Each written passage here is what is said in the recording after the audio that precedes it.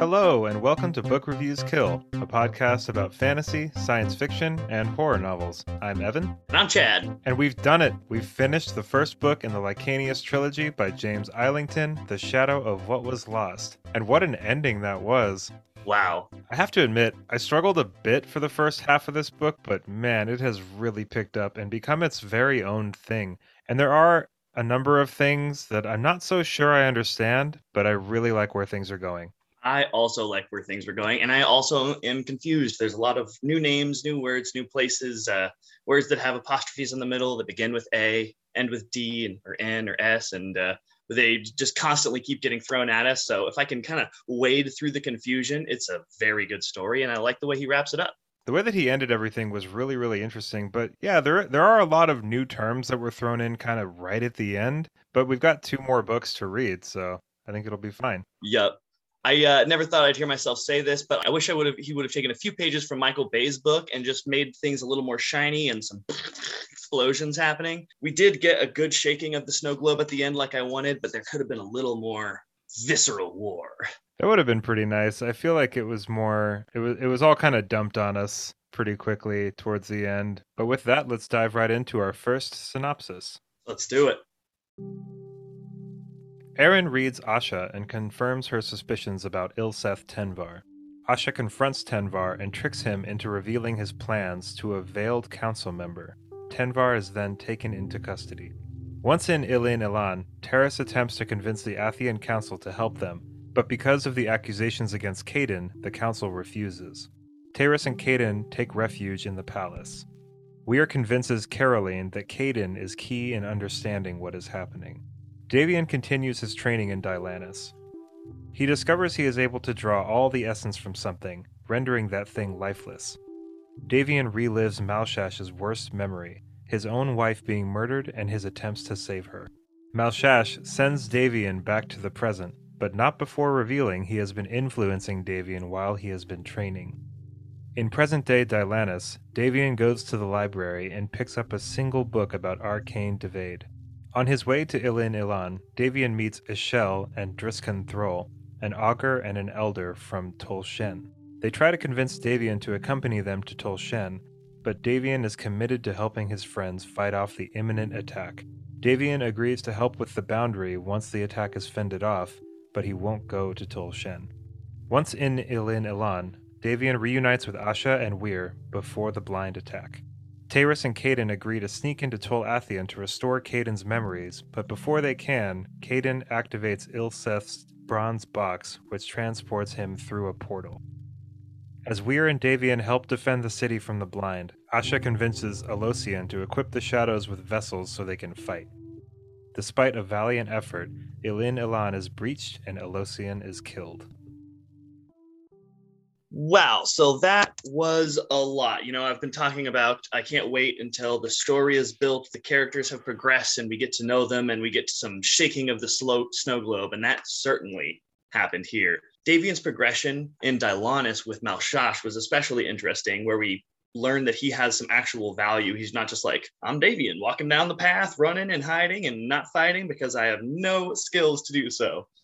So he gets leveled up 10 times over that course and takes on to things incredibly fast. In fact, there's a sentence where Malshash is like scared of Davian by how fast he learns to pick up Khan. I thought it was really cool how Malshash kind of tells Davian, hey, I've been kind of influencing you through all this too. Mm-hmm. Because for a while I was reading those Dylannis chapters, I kept thinking to myself, wow, Davian's really progressing super quickly here. It's only been a few weeks and Malshash is really kind of drilling it into his head that this usually takes years and years. So I thought it was a little weird, but that made it feel much more earned when Davian was excelling the way that he was because Malshash was influencing him. And it was a really good piece of world building too, to kind of show that you can do that. Yeah, it expanded our knowledge of the magic, the world itself, and how it can be used in different ways, and also justified him because it said that typical augurs take a year per skill to get it down. And Davian learns not all of them, but quite a few of the different tenets or areas in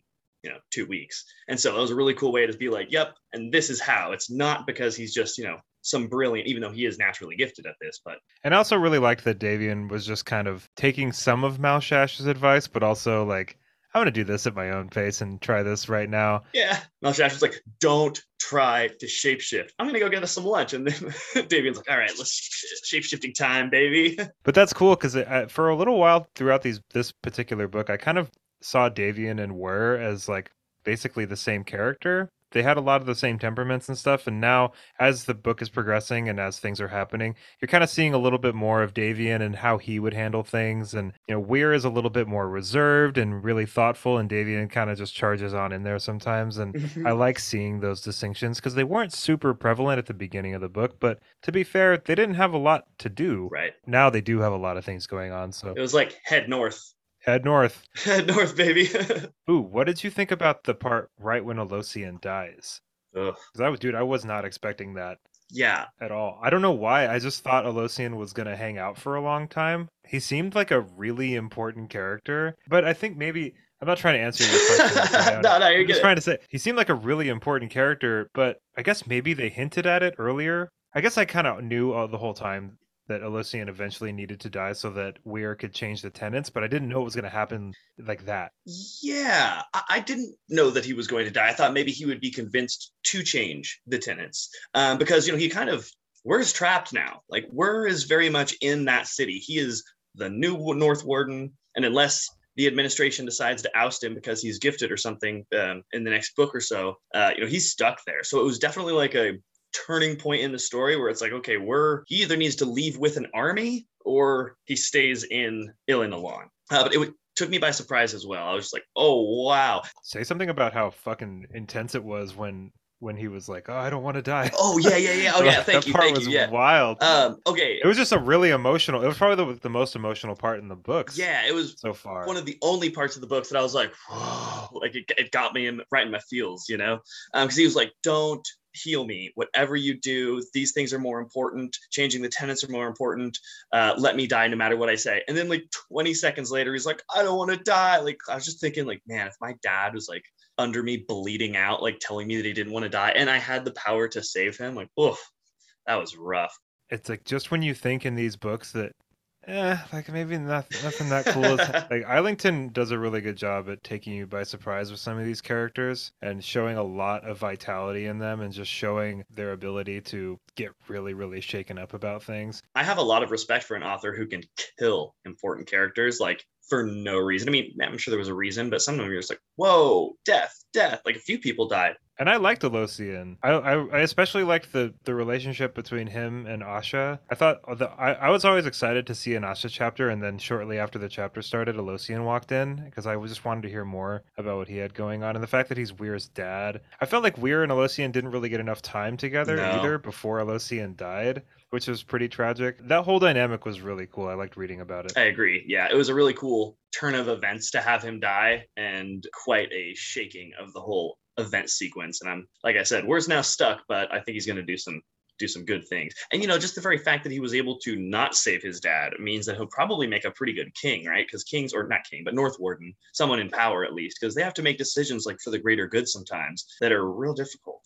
I want to hear your thoughts about when Davian meets Ishel and Driskin. Driskin, there's a C in there. Another name that begins with a D and ends with an N. Thank you, James. Thank you. Appreciate you. Yeah, he meets him at the inn, and they offer to take him with them so they can help augurs and fix the boundary. What were your thoughts about that? I thought it was kind of weird because I hadn't really heard anything about Tol Shen for most of the book. So I feel like it fell a little bit flat. I feel like the way I was supposed to feel was, you can't go to Tol Shen. They're super shady, right. Davian. But I didn't know really any of that. Those power hungry, gifted. I mean, maybe it had been mentioned, but like not really thoroughly enough for me to see what the consequences to that would be. Like in my head, I was like, I don't know, that sounds like you could do that. Mm-hmm. Like, whatever. It was a classic example of us not being in the author's mind and the author like not quite remembering that. It seemed like maybe a little bit irrelevant, like when I was reading it, where Davian was pretty dead set on going where he was going. And we already know that there's something up with the boundary and he already has the intention of fixing it. Mm-hmm. And it's already, I don't know, it just seemed like another kind of weird roadblock. Yeah, I mean, it comes full circle in the end because he does need to know them, which we'll talk about later. But like, I agree with you. It seemed a little odd at the time.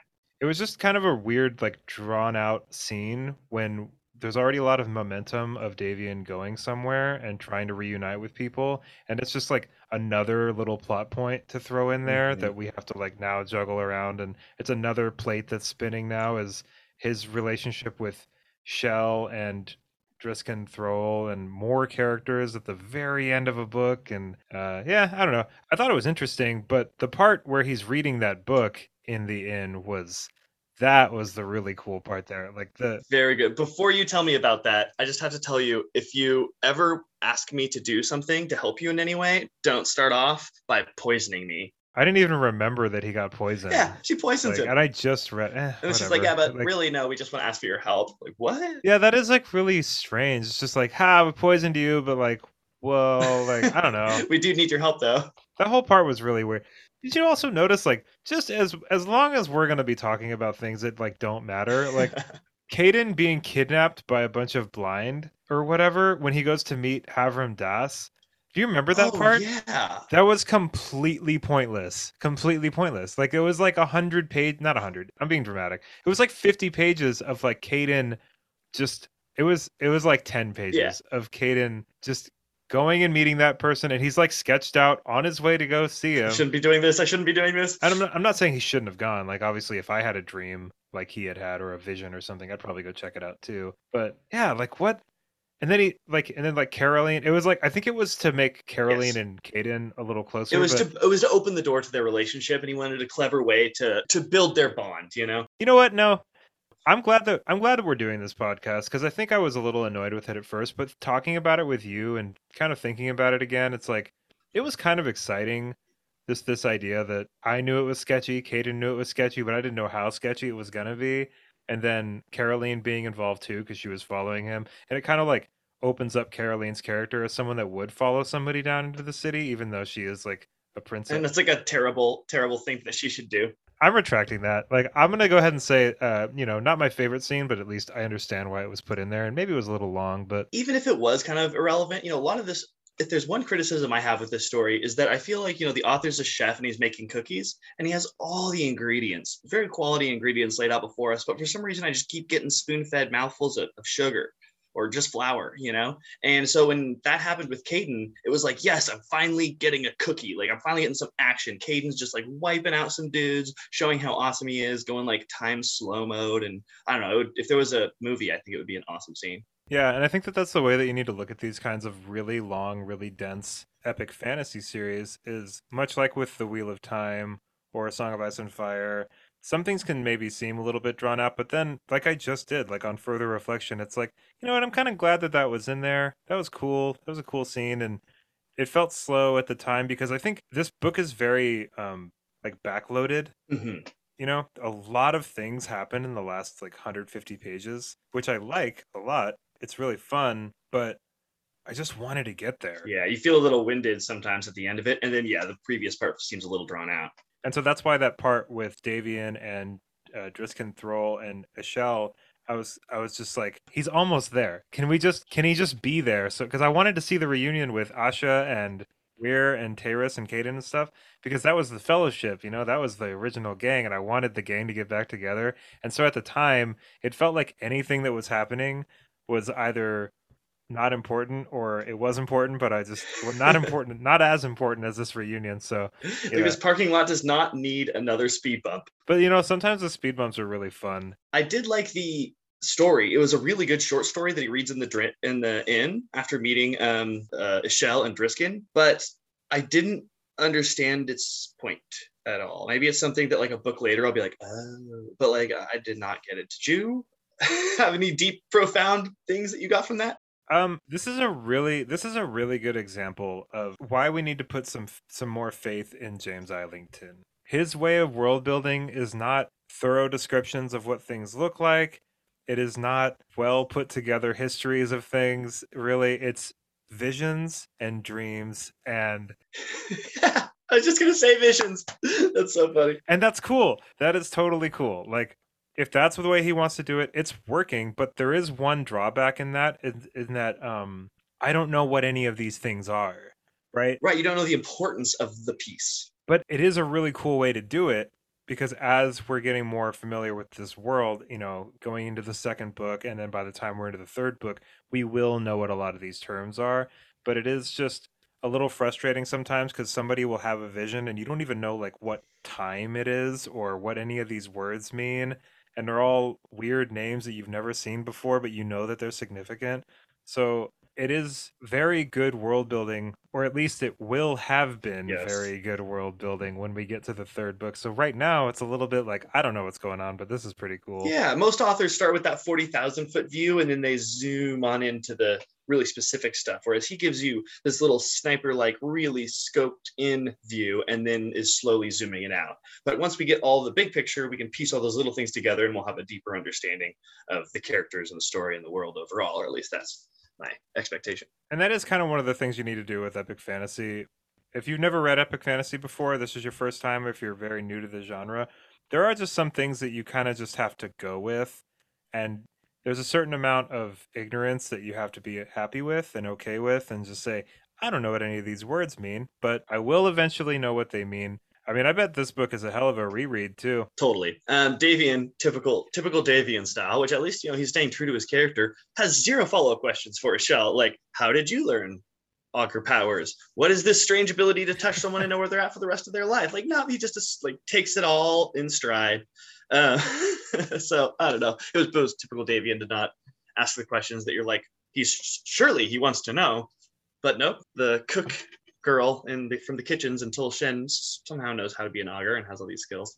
I would have wanted to know, but that's just me. He's just got so much on his mind. Yeah, he does have a lot on his mind. That is one of the things that I've noticed about some of these characters is most of their decisions or things that they think about, or they don't seem to have very much of a life away from the page. The things that these characters care about or that they like or that they don't like are pretty rigidly only conforming exactly to what's happening right now. Mm-hmm. And it makes for some not really that complex characters. They're still interesting because of what's happening, but if you just took Davian away and put him in a bar somewhere, like, I don't know how interesting of a person he'd be to talk to. Yeah, I don't think that Davian especially is like the vehicle for the story. It's like everything, it's the world around, and we get to see like them navigate the elements of it. But I mean, he's becoming more interesting all the time, right? Davian right now at the end of this book is much more interesting than he was at the very beginning of the book. Mm-hmm. So, and we'll see over the next two books how everybody changes. I'm excited to see it. I did think it really funny when Davian reads the impossible tasks of Alaris, which also sounds like Aelric.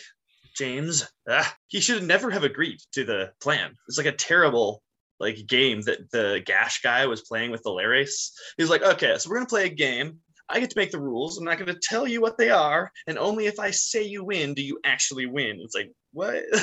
Who would ever agree to that game? But it was a really cool part of it was a really, really great piece of world building. It kind of reminded me of, in like Name of the Wind and Wise Man's Fear, when Kvothe or someone that Kvothe is with will tell a story, like when he's with the bandits or when there were that storyteller that's in the bar in Tarbian or whatever. And it's like, it's a really cool story that affects the character and builds the world up. So I like that kind of stuff. Like a story within a story is always interesting.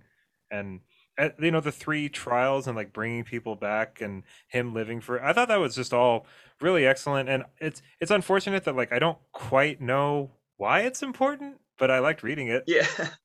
Me too. It was an interesting little story. And, he does a good job of like showing, not telling. He's not like, this is what happened in the history. He's like, no, some character is going to go back in time and live a little bit of it, which is kind of cool. Right. And so it would be so much more boring if like Teras Czar was just like 1,000 years ago, this guy named Alaris, and that would have been annoying to have to read. And so reading the italicized, like Davian's sitting on a bed alone reading this book, and then you get to see his reaction to taking that initiative and reading on this. Like, yeah, very awesome. Cool. Good stuff. So let's get to synopsis part 2, Chad. After Elocian is killed, Asha realizes that he has been under the control of one of the augurs all along. Whir, with Davian's help, hurries to Tol Athian and changes the tenets so the gifted can fight.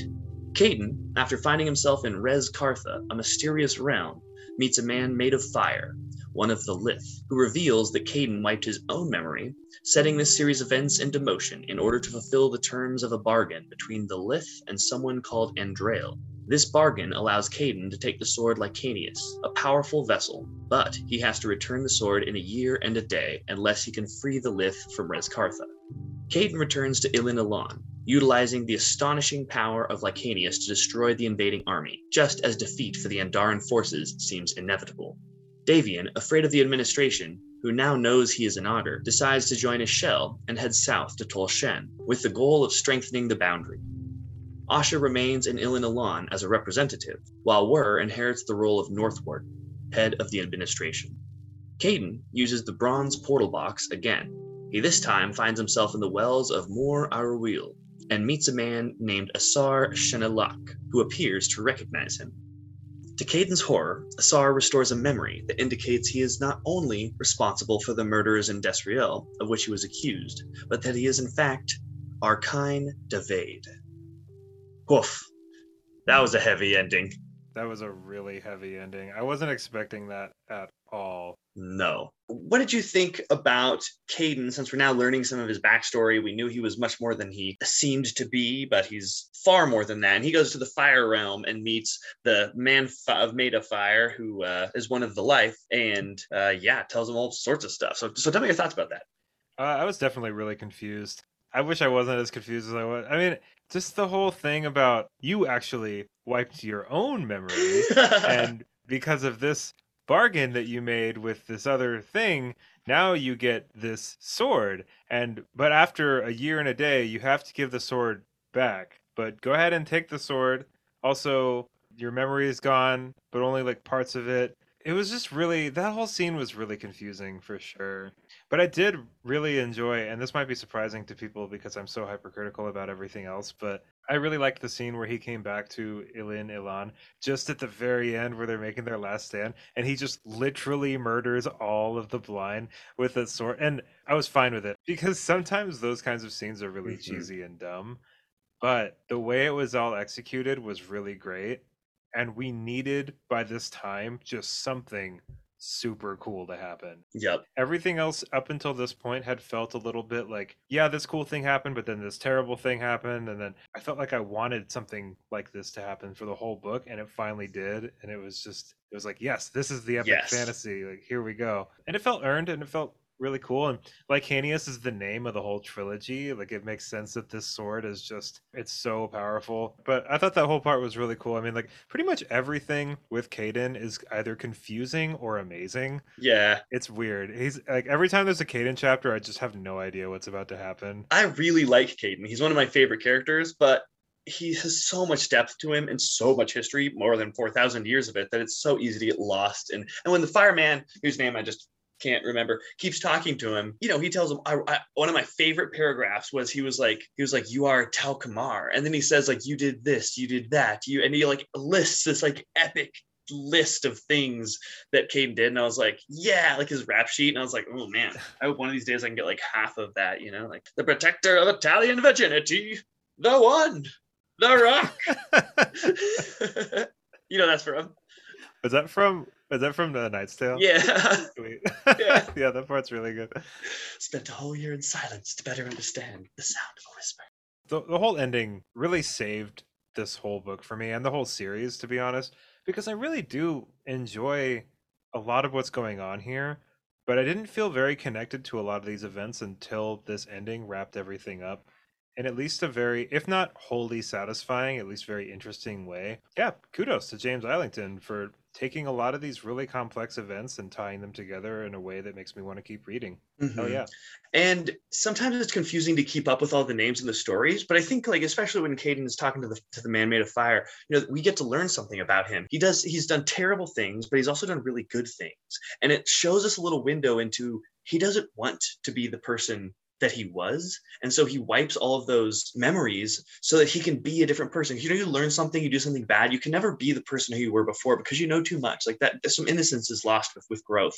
And I think that he wanted that going away. He wanted a fresh start, and then also he needed the fresh start in order to be pure of mind and soul, so that way he could get the sword, right? Is that is that what getting the sword is contingent on? Because I completely, I just spaced. If there was one thing that I was really confused about, it was probably that whole scene. No, the fireman, he's like, can I take Licanius now? And the fireman's like, and he reads his brain, and he goes, there's nothing in your brain that says I should not give you, there's nothing in your thoughts or your history, something like that, that says I should not give you the sword. So yes, you can take it now. Did this story unfold the way that you expected it to? No, it didn't. I thought we were going to get a little more typical hero's journey where one character becomes something better. And I feel like Davian experiences this in Dylanus, but for the most part, it was every time I thought he was going to take a left turn, he would take a right turn. I'd be like, oh, I'm familiar with this trope. And then it would totally turn the other direction and catch me by surprise, if that makes sense. I felt the same with a lot of different things. I don't know really what I was expecting at the beginning of this, but I think I'm with you that I thought we were going to stick with Davian quite a bit, in much the same way that, like in the beginning of the Wheel of Time, you're kind of with Rand a lot, but it really does. It becomes a much more of an ensemble cast as we go forward, which I'm really okay with. Totally agree. I don't need Davian, nor do I particularly want Davian to be the sole driving character of the book. You know, there's a lot of other dynamic characters. And so I think the ability to have dynamic different characters and surprise me after I've read 1,000 other fantasy novels, I thought was really cool. I am a little bit bummed out that we're not seeing as much timey-wimey stuff, because it really hinted at time travel being really important in these books. And that's one thing that I really hope gets picked up on more in the next two books. And I want to see how time travel and time manipulation and time augmentation will affect not only the plot line but these characters. And I want to find out more about like what was so bad about the augurs beforehand. And I want to find out more about how all of that time manipulation years before has affected what's going on right now. Me too. James opened the door to time travel, and I will be sad if he doesn't keep it open. Like, you already went there, so let's go there again. You know, like let's do it. So, as awesome as this book was there any parts during it which you just kind of had a major like eye roll or annoyed you? There was that one part where Davian reunites with everyone, and they're on like the battlements, the shield wall or whatever. Yeah. And Davian's like, I need a sword. And somebody else says, can you even use a sword? And Davian just like downloads being able to use a sword. I know, Kung Fu. Yeah, it reminded me of that part of The Matrix. And I mean, it's cool. It's cool that can happen, but it also is just so like convenient. And that's always a thing with fantasy books is you want to straddle that line between something that's really cool and works and is interesting and something that's just kind of convenient.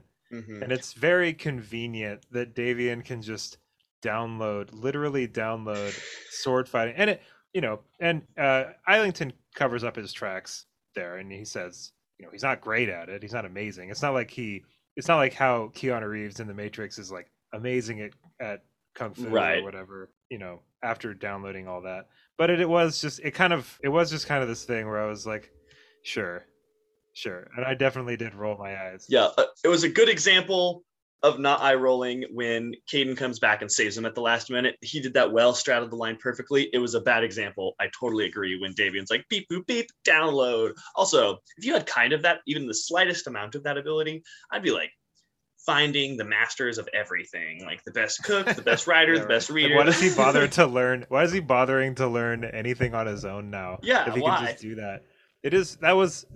Maybe it'll be more explored as the books go on. Like, it would be nice to see that there's some kind of limitations to that. Maybe it takes a lot of con or energy or whatever essence to be able to do that kind of stuff. And having, because that's one of the things about magic systems is that I'm cool with them being ridiculously outlandish and whatever. That's the whole point. I want it to suspend reality as much as possible in a fantasy book, but I find it a lot more engaging when there are rules to these kinds of things, and then the consequences of those rules being broken or enforced affects the characters and the plot. So hopefully that's what's going to happen.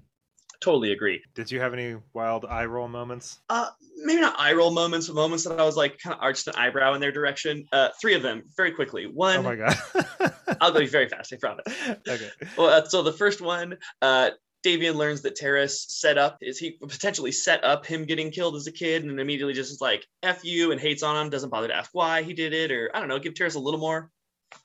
That was a really weird part. Yeah, for sure. It was weird. The second one was when the blind break into one of the tunnels they're hiding in, and Terrace is like, oh yeah, there's a bunch of catacombs down here below us, and one of them leads outside the city, but we've never bothered to figure out like where they are. What? What? And then the third one is the magic ring, and then his ability to do that, which he picks up, just freaking nails it. No problem. First try, magic. So it works by bending the light around them, or at least they hint at that. And if you're bending light around you, if you're inside that, you wouldn't be able to see anything. Because like Asha makes herself totally invisible, and she like looks in the mirror and she's like, can't see anything. And it's like, no, you wouldn't be able to see anything because there's no light. Yeah. So like they need to like keep their eyeballs, something. I don't know. So those are my three like moments. No, that's good. Yeah, before we wrap up, what was your favorite part of the whole book? My favorite part was when Asha sees the sanctuary for the first time. Do you remember that part? Yeah, with the power source. Yeah, I got that burned into my brain so well, with the Shateth just sitting in front of this big pillar of essence and this whole underground community of shadows. It was terrific world building. Seeing Asha's reaction to something like that did a lot for her character. Just this whole other aspect of this world where these people have been oppressed, and there's some sort of like, if not an uprising, at least this like movement. Just that whole scene, that is like one of those really, really awesome, especially the Shateth sitting in front of that, like staring into that big pillar of energy. I don't know why that really stuck with me so hard. Maybe it was because of what the other shadows said to Asha about it. Like he was just like, I don't even know what's up with that.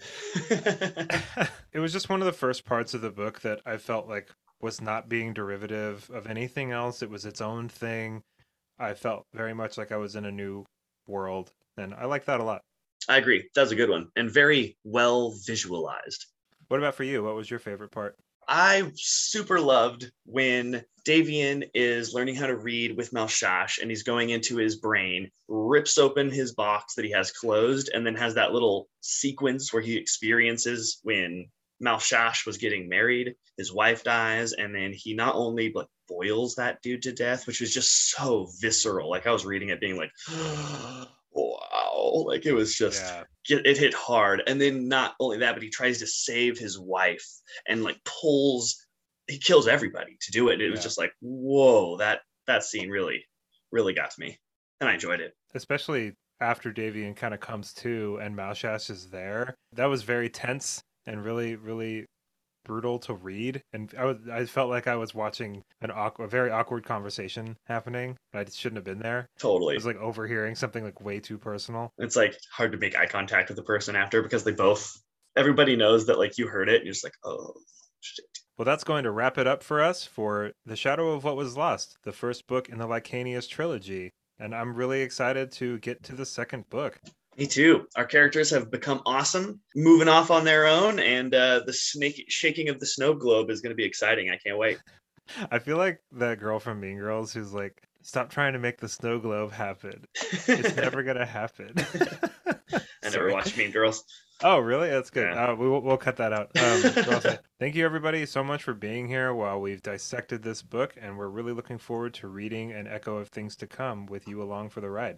I'm going to steal this from Evan. It was his idea. Please email us any questions that you want answered during the next podcast. Our email or comments.